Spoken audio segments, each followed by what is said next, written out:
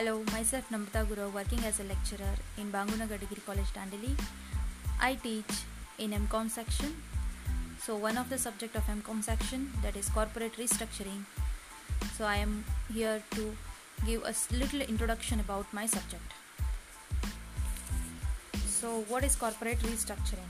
Corporate restructuring, it is an activity related to the expansion or contraction of a firm's operation.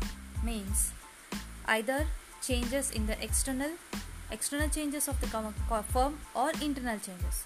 So external changes includes mergers, demergers, etc., and internal changes include conversion of debt into equity, etc. So coming to the meaning part, it implies activities related to expansion, contraction of a firm's operation, or change in the assets or financial or ownership structure. So there are several types of restructuring. Out of that, the major one is mergers.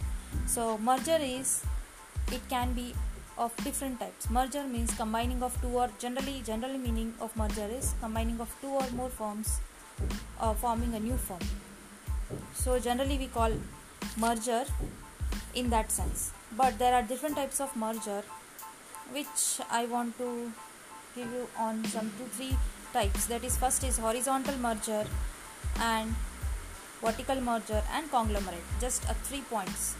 So horizontal merger is just a merger between two or more firms which have same business or similar business can combine. Then it is called as horizontal merger.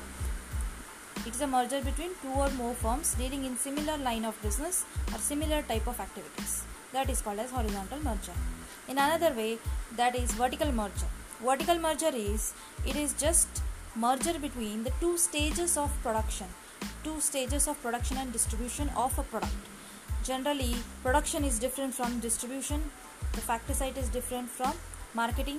So combining or merger of these two sections is vertical merger. And conglomerate merger is a merger between two different companies, or the companies engaged in two different activities is called as conglomerate merger. So these are the 3 main types of merger. So what is the important in corporate restructuring? Why do we do corporate restructuring? One is, the main important thing is to have a benefit. What is the benefit? The other name for benefit is synergy. So it is just a result of 1 plus 1, means combining two firms. So when two firms are combined, the EPS of one firm, the EPS of combined firm may increase. There may be changes in rate of return, etc. So synergy is the benefit, or for that benefit we go for mergers. So that itself is the introduction on my corporate restructuring class. So I end here.